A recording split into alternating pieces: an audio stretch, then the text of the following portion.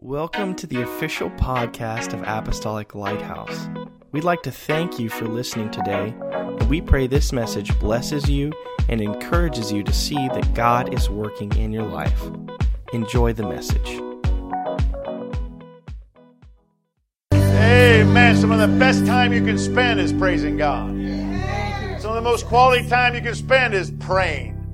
Amen. Some of the best time you can spend is reading the Bible. Amen. And definitely coming to the house of God. Praise the Lord. Praise God. While you remain standing, would you open your Bibles to the book of Luke, chapter number 10? Luke, chapter number 10. Amen. And verse 25.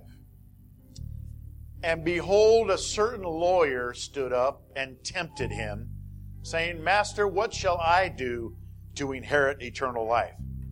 He said unto him, What is written in the law? How readest thou? And he answered and said, Thou shalt love the Lord thy God with all thy heart, with all thy soul, with all thy strength, and with all thy mind, and thy neighbor as thyself. And he said unto him, Thou hast answered right. This do, and thou shalt live. But he, willing to justify himself, said unto Jesus, And who is my neighbor? And who is my neighbor? Father, thank you so much for your word. God, let the anointing, just let your word roost in every heart and mind in this place today. In Jesus' name, we give you all the glory and credit for what your word does. It never returns void. It always accomplishes the purpose for which it was sent. And let us be willing vessels to receive it today. In Jesus' name. And everybody say, Amen. Amen. Clap your hands and you may be seated. Praise God. Praise God. Praise God. A lawyer in this context of the word was an expert in Old Testament law that God gave Moses, or referred to as the Mosaic Law. Now, this lawyer's first question to Jesus about what he needed to do to inherit eternal life did not come from a sincere heart, but rather from a know-it-all heart that wanted to test Jesus and try to trip him up because he thought maybe he knew more about the Bible than Jesus did. Now, Jesus answered his question with a couple of questions. Amen. You know, and sometimes when somebody is asking you a question and you know that they're trying to ask you something that's going to trip you up or cause you to be embarrassed or whatever, you know, the best thing to do is answer that question with a question. You know, like, why do you ask? Or, speaking of that, what do you think of? And then just go on a different tangent, like you're just ignoring the question. But Jesus, he answered the question with two questions because he wanted to see what this guy thought about his own question. So Jesus answers the questions. He answers Jesus two questions. Jesus said, you answered right. Amen. This should have been the end of the discussion. Amen. But this guy couldn't let it go. And he asked one more question that would come back to bite him, but he did it. Amen. He did it trying to justify himself. He wanted to make himself look good, and he was expecting Jesus to answer that last question, amen, in a particular way so that he could boast in front of Jesus and the crowd saying, yep, I knew you were going to answer it that way, and I have practiced exactly what you just said. Amen.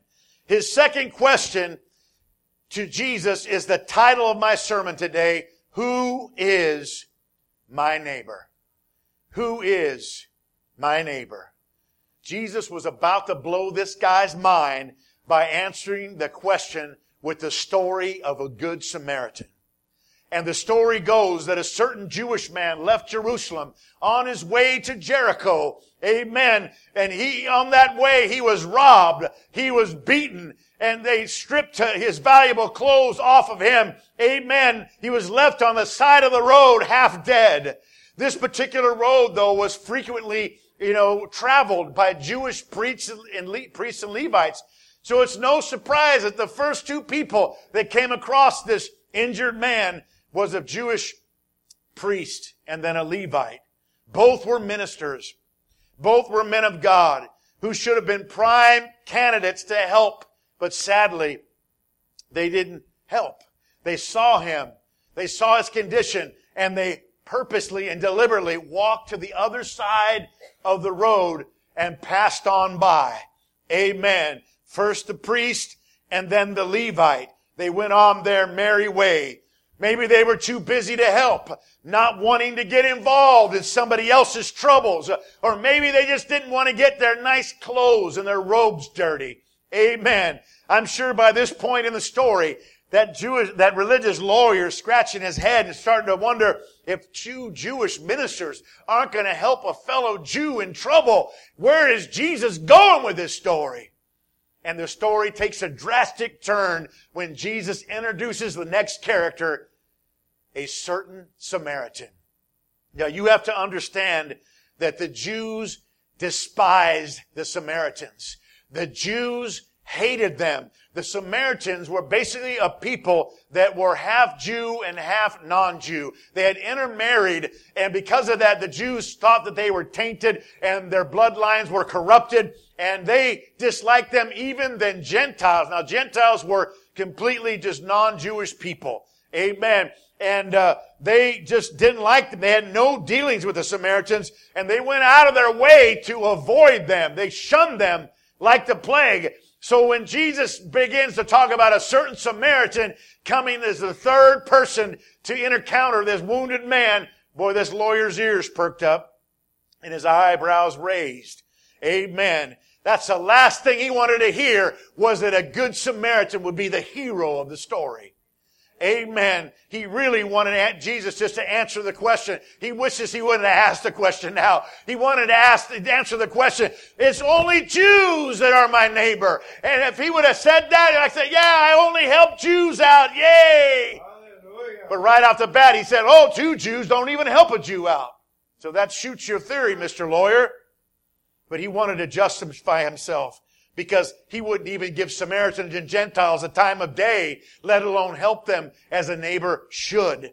But this Samaritan did what those ministers refused to do. He did the right thing. He did the neighborly thing. He had compassion on the injured man. And though he was a total stranger, and though this man was a Jew, and he knew this man, if he would have been conscious and knew that it was a Samaritan helping him, he might not even have helped. He wouldn't, I don't want no help from you. Amen. You know what? When you're down and out, you're amazed. I'm amazed at what kind of people will take help from anybody when you're in a certain position. Praise God. I'm telling you, amen. When you think somebody's your enemy and they're ready to help you, man, you'll take some help when you're in a bad enough pickle. Praise God. You know, the irony of it all is if the tables were turned and the Good Samaritan was half dying in the road, amen, that Jew that was laying there, who knows, maybe he was an exception, but he probably would have walked on the other side like the priest and the Levite. The Good Samaritan administered first aid, helped the man up on his animal that he was riding, took him to a nearby inn, and took care of him as long as he could before he had to go. And before he left, he gave money to the innkeeper, amen, to say, hey, here's some money. And even if you run out of this money, you know I'm good for it. Put it on my tab, and the next time I'm in the area, I'll make good for it. That's a neighbor. Amen. He gave of his time. He gave of his talent. He gave of his treasure to help out a complete stranger. Who is my neighbor? Jesus finishes the story and asks the religious lawyer one last question. It's found in Luke chapter 10, verse 36. Which now of these three thinkest thou was neighbor unto him that fell among the thieves? And the lawyer could not help but only come to one conclusion. He said, he that showed mercy on him. Then Jesus said unto him, go and do thou likewise.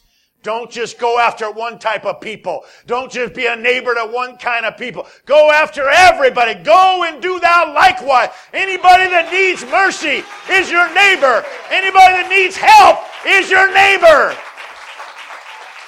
Amen. You see, keeping these two greatest of all commandments, loving God with everything and your neighbor as yourself, has eternal ramifications. See, the lawyer asked, what shall I do to inherit eternal life? And Jesus said, how do you read? And he gave the 2 greatest commandments. He said, this do and live. That's it. That's the ticket. Amen.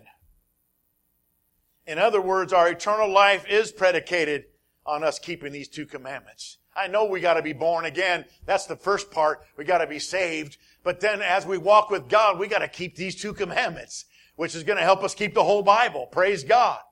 Amen.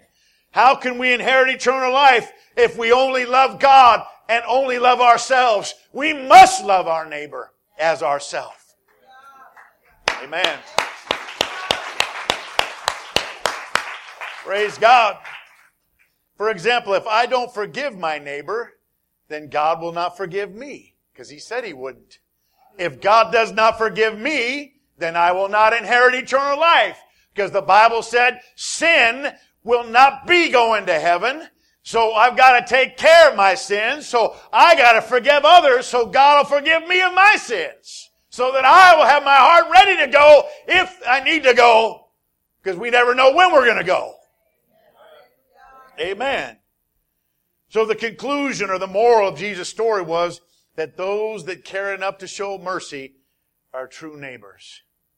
Go and do thou likewise. Jesus Himself exemplified the principle of what it was for people, when to be a neighbor to somebody, when He was eating and drinking with publicans and sinners. People that the Jewish leadership would never rub shoulders with. They didn't even want Him in the synagogue. And He was out there just eating with the commoners, the poor people, the publicans, the tax collectors, the sinner people, or whatever. He was eating with them. He was visiting with them. He was helping them and doing things for them. Matthew 11:19, the Son of Man came eating and drinking, and they say, behold, a friend of publicans and sinners. He went places that others would not go because of their lack of neighborly attitude. You remember the Samaritans? They're from Samaria. Samaria was right next to Judea. Amen. But if you needed to go, if it was a shortcut to go through Samaria to get to Judea, the Jews would not go. They refused to put their feet on Samaritan soil. That's how hateful they were. They would walk all the way around and take the long way to go to Judea. But Jesus said, I must needs go through Samaria. I'm a Jew. You're a Jew. What are you doing going through? I'm going to Samaria. There's a lady at a well that needs me to talk to her. Yeah, she's a Samaritan lady. And she's a woman too. Well, I know we're in 2019, but back then, it was a different thing, And He went, and His disciples, they went to the town and tried to get some food while He was there on a mission to talk to this woman. Amen. John chapter 4, verse 7, there cometh a woman of Samaria to draw water. Jesus saith unto her, give me to drink. Then said the woman, verse 9, of Samaria unto Him, how is it that thou, being a Jew, askest me drink of me, which am a woman of Samaria? For the Jews have no dealings with the Samaritans. She was shocked. It's like, hey, there's a Jew here. Uh-oh, it's going to be rough. He's going to yell at me. He's going to say, I'm hogging up the well now, lady. Hit the road. No. He was there to help her. Amen. I'm telling you, Jesus showed us how to be a neighbor and showed us who was our neighbor. Jesus even did the unthinkable. He touched a leper. Oh my goodness. I'm not eating with him tomorrow. He touched a person that was a leper. How terrible. That was unthinkable. Mark chapter 1 verse 40, there came a leper to Him, beseeching Him and kneeling down to Him and saying to Him, if thou wilt, thou canst make me clean. And Jesus, moved with compassion, put forth His hand and touched him and said to him, I will, be thou clean. See, a leper had to identify himself or herself as a leper. And they had to walk around saying, unclean, unclean. So everybody could run to the other side of the street and get in their house and close the shutters and look. Are they off the street yet? Seriously, that's the way it was. A leper was not even allowed to live with where the rest of the people lived. They had to go out of the city. They had to go out of the camp when it was Old Testament times in the wilderness. Amen. And all the lepers, of course, they would congregate together because they could stay together with each other because they were lepers, and that's how leper colonies came into existence. But touching a leper was just not done in those days. You were unclean if you did it. Amen. But Jesus didn't care what anybody thought. Amen. Because his touching the leper was from compassion. And that's what we need as people of God. Compassion needs to overrule all these other taboo things that keep us from allowing people to be the neighbors that they need to be to us. Compassion and the love of God and mercy. Praise God. He wanted to clearly show us what being a neighbor was all about. Praise God. So what was Jesus really saying when he said, "Go and do thou likewise"? He wanted to let everyone know in no uncertain terms who their neighbor was. Let's just talk about it a little bit. My neighbor is not just somebody I agree with. My neighbor is not just somebody that thinks like me. My neighbor is not just a part of my bloodline or my family. My neighbor is not someone that looks like me. My neighbor is not just somebody that is from where I'm from. My neighbor is not just somebody I know. My neighbor is not just somebody that believes like me. And listen to this, my neighbor is not just somebody that worships the same God that I do. Amen. Just look out there. There's a lot of neighbors out there that oh no. You a Jew? Not my neighbor. Like that lawyer guy. This world, we see it. There's so much hate out there sometimes.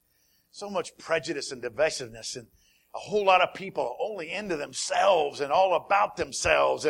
And Paul told Timothy that would be one of the signs of the end times. 2 Timothy 3 verse 1, "This know also that the last days perilous times shall come, for men shall be lovers of their own selves." But we desperately need people. And I know I'm looking at a lot of those people right now.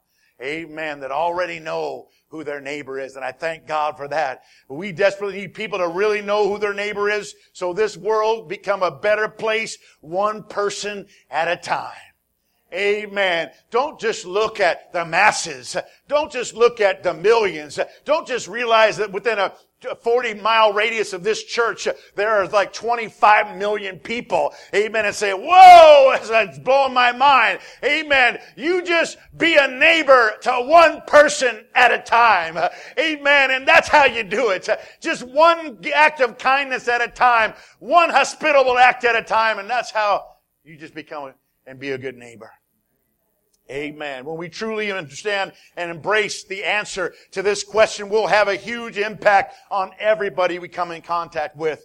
When we show people Jesus, and when we give people Jesus, amen, that shows us that we are correctly answering the question, who is my neighbor? Amen. In Bible times and in Bible areas, in those days, hospitality was extended to whoever needed it. Not just family and friends, but acquaintances, total strangers also. People would just come up and say, "Hey, I just traveling, and sure hope you could help us out," or whatever. And they would roll out the red carpet for people that they didn't even know. That's something we ought to, kind of get in our minds. Amen. Praise God. Hospitality is the act of being hospitable. And hospitable is being friendly and neighborly and kind, considerate and courteous, approachable and compassionate. That's what hospitable is. And that's where we get the word, from the word hospitality is the word hospital. When you go into a hospital, there's hurting people in there, and they get help in a hospital. Amen. People that can't help themselves. Someone had to drive them there. An ambulance had to take them there. Amen. Somebody had to call 911. They get help at a hospital. Healing takes place at a hospital. There are people that work there that care Amen. And have concern and compassion. And they work on helping people. I'm going to tell you something right now. Amen. There's a lot of things. Some people might say, well, I don't know how you do it being a pastor. You know what? I don't know how emergency personnel do it. I don't know how emergency room people do it. I don't even know how, amen, caregivers do it. Praise God. I've done it for just like a week and a half with my dad before he passed away. And I was like, oh my goodness, this is something. This is like, you gotta really, and that was my dad, but a total stranger being a caregiver, a total stranger, amen, as strangers are rolling up in the emergency room, and they are giving all of their energy and their know-how to try to save lives of somebody they don't even, they might not even know their political affiliation. They might not even know what they believe or where they're from or where they're born or how much money they have. Well, I got to know all that before I'm going to help you. Oh no, it's like this is a human being and they're about ready to die and my job is to save them. Amen. That's what the hospital's all about. Amen. So people sacrifice physically, emotionally, and mentally that work at a hospital. Because it's just nonstop. Wow, it's amazing. And you know what? This church is a spiritual hospital. This church is a spiritual rehab center. This church is a spiritual wellness center. And you know what? Really? This church is a spiritual neighborhood. Amen. This church think of it as a neighborhood, and everybody that comes through those doors are our neighbor. Hi, neighbors. You know, Chuck came through the door this morning. Hi, neighbor. He's a total stranger. I don't know until I get to know him, you know. I gotta get... Oh, get over there and shake his hand. Good to see you, Chuck. Welcome to the house of God. Jesus and us, we're so happy you're here. Amen. Each row of seats represents where we live. It's our block, so to speak. You know, because, you know, we were talking this morning, you know, about some of the early ones about, you know, how creatures of habit, people sit in the same seats in church. Amen. If I had you get up right at the beginning of the service and switch sides, everybody would be discombobulated and like, I don't know, I'm not going to be able to feel God on this side of the church over here. Because we're so creatures of habit. Okay, so in your little seat that you sit, amen, in your block, amen, are you okay with anybody coming and worshiping next to you? Anybody coming and praying next to you? Amen, that's your neighbor. You gotta be neighborly. Amen.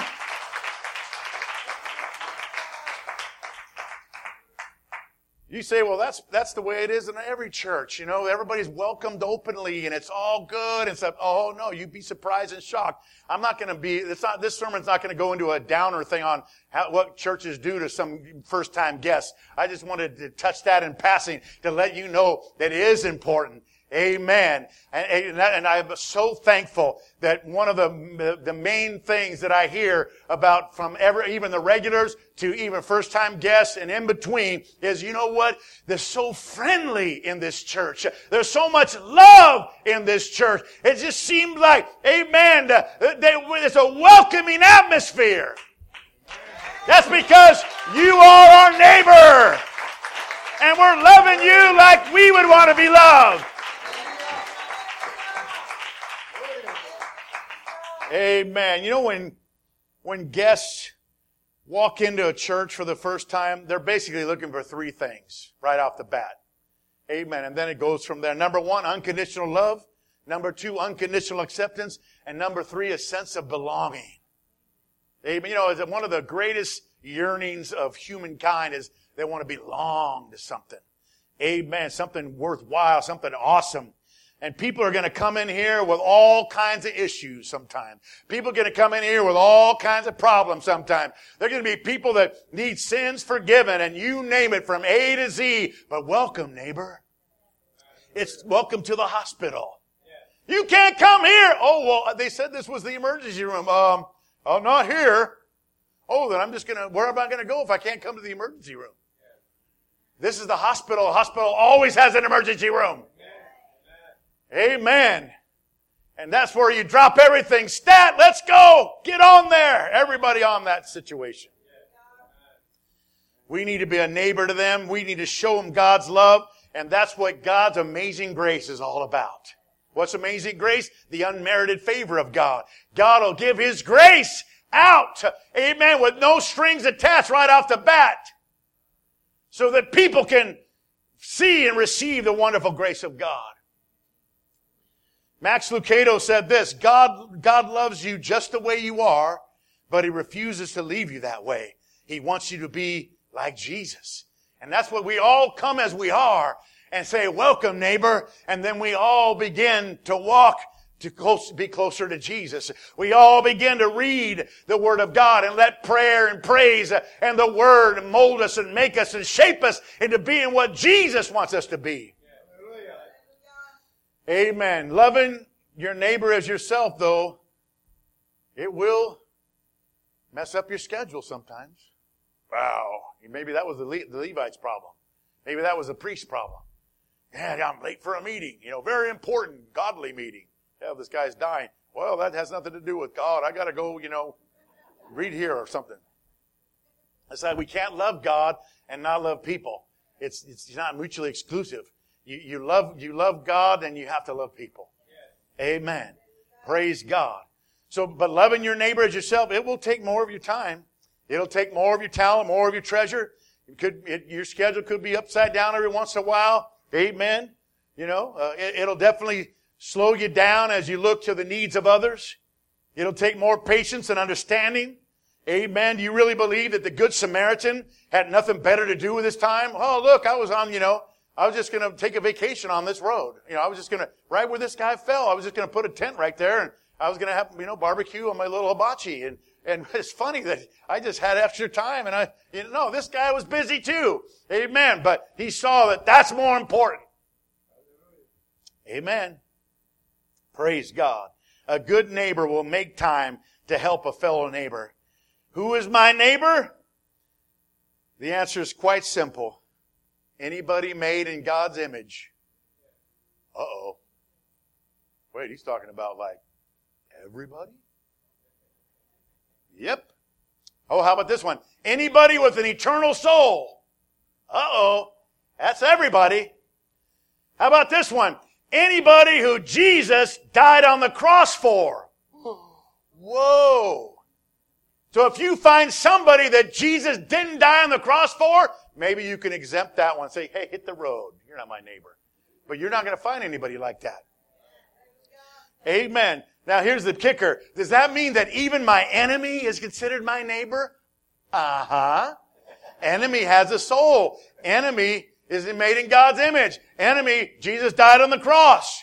What did Jesus say about it? Matthew 5:43. You have heard that it has been said, thou shalt love thy neighbor and hate thine enemy. That's what the Old Testament people, a lot of them, they had a saying, hey, I'm loving mine. That's what this lawyer was all about. He was probably going along with that idea. Well, if that's my enemy, Samaritans are my enemy. Gentiles are my enemy. Amen. So I'm going to love my neighbor. Jews are my neighbor. And that's where that whole mentality came. And Jesus said, you have heard that it was said that, but I'm blowing that out of the water. Matthew 5:44, but I say unto you, love your enemies. Bless them that curse you. Do good to them that hate you. Pray for them who despitefully use you and persecute you. He told us to love them. Bless them. Pray for them. In other words, be a neighbor to them. Amen. It doesn't mean that you're going to let your enemy move into your bedroom and you're on the couch and it's like, well, I wonder if this is taking it too far. It doesn't even mean that you have to allow your enemy in your house if there's a combative situation. It just means you got to just try. Do your part. Don't be an enemy back at him is what God's saying. Amen. In other words, be a neighbor to him. Apostle Paul said it like this, Romans 12 and verse 14, bless them which persecute you, bless and curse not.